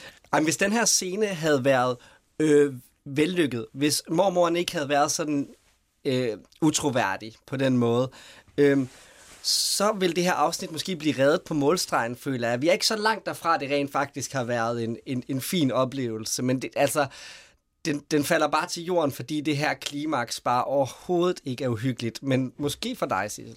Jamen, det er lidt uhyggeligt for mig, men det er jo helt for sindssygt, at Fischer og Lacour går op helt uden mænd og står i en opgang. Der er nogen, der bor over på den anden side, hvor ham her Flemming så skyder ud af en papdør, ligner det, ja, det og skyder det være. Direkte ind i en anden lejlighed. Ja, det er meget underligt. Men man ser så ikke, at der er skudhuller i den dør, lader jeg bare lige mærke til, fordi det var lidt mærkeligt. Men det er dog vigtigere, at du forsøger...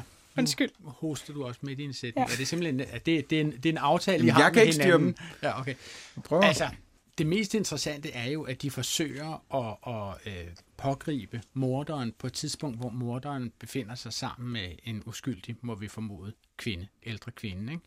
Faren for, at morderen kaster sig over den ældre kvinde ved den pågribelse, er overhængende, og det er jo derfor, at man bestiller backup og hjælper nede fra stationen osv. Og det er jo det, de ligesom trodser, når de går op og foretager arrestationen alene. Og det er jo sådan en klassisk situation, hvor de skal gøre noget, der er lidt farligt og lidt forkert, men så skal de helst også vinde til sidst prinsessen og et halve kongerige osv., fordi så viste det sig, at de var meget dygtige alligevel. I virkeligheden havde vi jo nok stadigvæk fået Flemming Bagge Hansen i håndjern og til retsforfølgelse, hvis de havde ventet på, at de havde fået hjælp fra stationen. Han var jo ikke i færd med at slå hende ihjel. Og hvis han var, så ville han jo have gjort det for længst. Han havde jo alle mulige redskaber til det. Så det er en rigtig dum udvikling, at de er nødt til at gå alene deroppe. Det er bare super irriterende. Men det handler om jo, altså selvom at det er urealistisk, at de går derop alene, fordi de redder jo ikke mormorens liv ved at gøre det. Det er jo heller ikke det, Fischer selv tror, at han gør. Han gør det jo for at stive sig selv af. Og for at være den, som anholder Flemming Bagge Hansen. Præcis, han vil... Ja, og kan gøre det ordentligt, altså uden at sparke ham den her gang. Han havde brug for at bevise... Men han gør det jo ikke ordentligt, Emil. Altså, det er simpelthen ikke ordentligt at lade være med og vente på at få forstærkninger fra politistationen. Det er jo en meget mere risikabel anholdelse af delinkventen ved at gå alene derop. De provokerer jo oven i købet Flemming Bagge Hansen til at skyde ud af, som Sissel der bliver løsnet 6 skud. Der bliver simpelthen tømt en ladning. Nej, der bliver afgivet 6 skud. Det er sådan, man siger det i politisprog. Nå, fantastisk. Der bliver afgivet 6 skud. Det er en katastrofeanholdelse. Ja, det er det. Og hvis Fischer hænger i en tynd tråd og gør det her, så burde det jo realistisk set være det, der får den tråd til at blive kappet over. Ja. Det eneste, der kunne gøre den værre, var, hvis han skød mormoren og skød sig selv efterfølgende. Ja, subsidiært beskadiget eller skød en af politibetjenten. Ikke? Præcis. Det er en rådden anholdelse. Ja, men man køber den åbenbart som seer, og Ingrid Dahl og resten af rejseholdet køber den her med, at han skulle bare lige have lov til at bevise, at han trods alt er en god politimand. Hvilket han så ikke har været. Hvilket han så ikke har været, nej. Det er rigtig skidt. Og så er vi altså til vejs ende i Esbjerg-afsnittet. Ja, du har fortalt om, hvordan den her morgåde hang sammen, og jeg glæder mig selv til at høre podcasten. Jeg skal høre os for første gang, tror jeg, fordi jeg vil virkelig gerne høre, om du virkelig nailede den. Høre om, hvad den her plot hænger sammen. Epilogen fortæller os, at Flemming Bagge Hansen bliver dømt en forvaringsdom på en psykiatrisk afdeling på ubestemt tid, og ja, I har ret, det er måske fair nok. Og Mille slap fri, på trods af barnevognsepisoden. I et afsnit, hvor vi to grinede en del, Mathias, og du holdt dig for øjnene, Sissel, og Adrian, jeg ved faktisk ikke, hvilken sindstemning du har været i. Sådan, det har været meget op og ned, virker det til. Ja. Der er vi altså nu nået til enden, og vi skal have uddelt den lille fiktive bamse, vi har, som vi kalder fidusbamsen, som går til den karakter i serien, der har udført det bedste stykke arbejde i afsnittet. Og Mathias, bare lige for at give vores kære gæster en indføring i, hvad det går ud på, så kan du jo starte med din kandidat. Ja, det har heller ikke været oplagt i dag. Der er ikke noget udpræget godt chauffør- eller retsmedicinarbejde, så jeg har tænkt, at vi skal ind i rejseholdet og blandt de 5 medlemmer. Det kan jo ikke være Fischer eller Lacour, vi har lige snakket om den her anholdelse. Og jeg har valgt en person, og jeg har faktisk den her gang et klip med, der illustrerer, hvorfor at min fidusbamse går til den her person. Lad os prøve at høre. Skal se her. Rejer noget sursød halløj, og nogle kyllingespyd, og nogle grøntsager i østerssovs. Hvad så med Martin? Han må skulle lære at klare sig selv. Og Johnny? Har vi ikke nogen rene tallerkener her i biksen? Det tror jeg ikke. Så må damerne jo spise bakkerne. Hvad med noget rød? Eller noget hvid? Ja, jeg nominerer Gabby, og det gør jeg for den gode chefpleje. Vi ved alle sammen, at Ingrid lige har mistet sin mand og kæmper med en soveproces. Og den måde, hun kommer ind og siger, nu må damerne spise af bakkerne. Jeg synes, at Gabby er den lim, der får rejseholdet til at hænge sammen internt lige nu. Så den første fidusbamse, synes jeg, hun skal have nu. Og det er Trine Pallesen, det er Trine Pallesen, ja. Spiller Gaby. Ja. Som vi sender en fidusbamse til. Vi skal vel lige høre, om der er andre... Ja, men det er bare fordi, at min er nemlig også Gaby eller Trine Pallesen, og med fuldstændig samme argumenter, og jeg synes, der er ikke noget som Kina-mad, der kan sige, det skal sgu nok gå. Så det går også, Trine. Præcis, så det står 2-0 til Trine Pallesen, men vi har jo en gæst, vi respekterer enormt meget, så hvis I kan blive enige om en anden modkandidat, så vil vi jo gerne høre på det. Altså, jeg synes jo, babyen gør det meget godt. Den overvågne Victor, som jo ved alt om, hvad der foregår omkring ham. Og 2 dage før også. Jeg er meget vild med skjortescenen, som IP har. Du holder fast i IP. Jeg synes virkelig, den er god. IP er din ven. IP er min ven. Jeg synes også, at han klarer det meget fint, på trods af, at hans privatliv er i ruiner. Er i ruiner. Men når det bliver altså Gabi, der får sin fidusbamse. Så vil jeg går med på babyen, så. Nej, det går nu sender vi en bamse til en baby. Det virker jo faktisk bedre. Men Gabi er jo så omsorgsfuld her. Det er jo en baby, som formentlig går på universitetet i dag. Ja.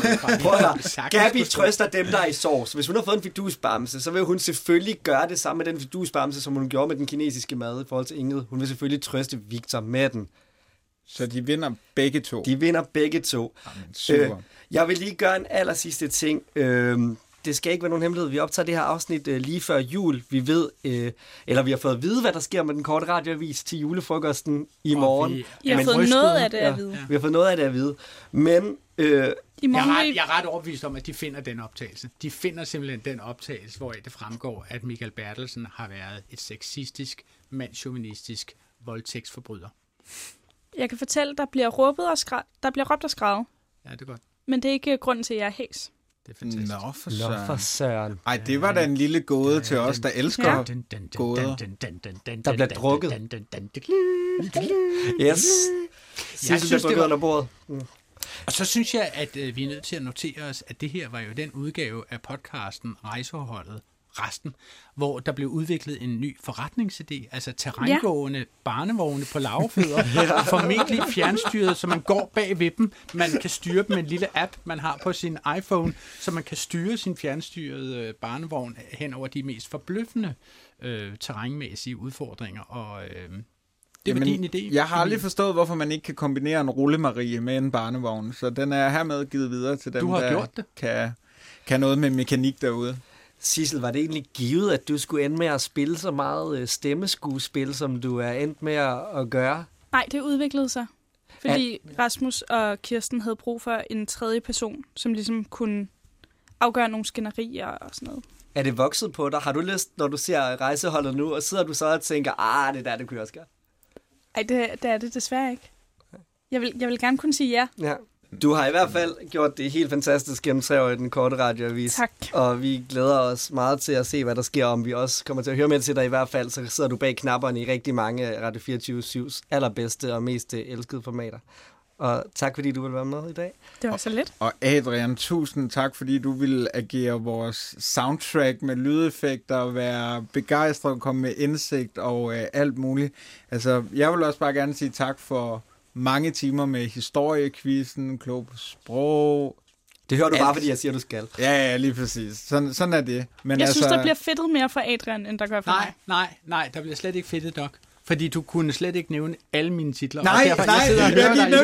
Du gik i stå, gjorde du. Du gik i stå i mine titler, så jeg sidder bare og venter. Ja, det er meget Men pinligt. det var fordi, at jeg ville sige smagsdommerne, men så blev jeg i tvivl, om det var smagsdommerne eller dårligdommerne, som jo er en helt anden, som jo er en podcast. Hvordan kan du overhovedet lave den fejl? Jamen, jeg ved det heller ikke. Jeg er åbenbart det, man kalder en plastikfan. Prøv at høre, Adrian og Sissel. Emil, han er sød nok og dygtig på bunden, og jeg vil gerne have lov, hvis det er okay med jer, overrække mit medvært en lille julegave i dagens handler. Nej. Og jeg kunne simpelthen ikke få fat i 3 eksemplarer. Jeg kunne kun få fat i 1. Jeg ville også have givet til alle, hvis det var, men jeg var den blå avis igen. Vil du overrække den til Emil, Adrian? Ja, jeg har ikke kunnet pakke den ind, så du må bare pakke den ud af min rygsæk. Ej. Og glædelig jul, Emil. Jo, men tak for 7 dejlige første episoder af Rejseholdet resten. Nej. Det er brætspillet. Brætspillet, Rejseholdet. Det er Rejseholdet, brætspillet. Hold kæft, hvor er du vild. Ej, hvor er det fantastisk. Ej, så ved jeg da, hvad jeg skal bruge juleferien på. Den skal du tage med til Jørgen, når du skal holde jul med din familie. Ej, hvor er det vildt. Og så er alle byerne her på spillebrættet, og men det er så skide godt. Hvor skaffer man det henne? Tak for Jamen, jeg var ude til Sydhavnen. Der er et lille sted ude i Sydhavnen. Ja, det lyder som starten på et Rejseholdet afsnit. Ja, så kunne jeg ikke lade være med at sige, da jeg hentede spillet hos ham, DBA-sælgeren, og faktisk så er jeg begyndt at lave radio om det her program, og han var sådan, nå. Ja, okay. Altså, det er fejkære. Ja.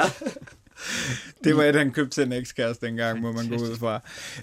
Sissel og Adrian, endnu en gang tusind tak, fordi at I vil være med i Rejseholdet resten. Mathias, hvis man vil have mere af os og se, hvad vi går og laver, og hvilke artikler vi finder frem til, og billeder og teaser og alt muligt, så skal man gå ind på Facebook og finde os under Rejseholdet Resten.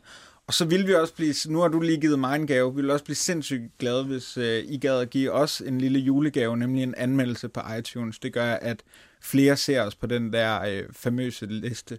Emil, nu tager vi så udgangspunkt i, faktisk fra afsnit 7 går vi jo helt op og kysser. Hvad kysser vi? Altså, de næste 2 afsnit er jo danske krimi-juveler. Dem skal du ikke se, Sissel. Nu skal der ske en serieforbrydelse af voldtægt af ældre damer i Udby. Ej, det er frygteligt. Ja. Det er forfærdeligt. Det må du love mig, du ikke gør. En sag, der i Rejseholdet blev fremstillet under 2 år efter den virkelige sag, som den hentede inspiration fra, foregik.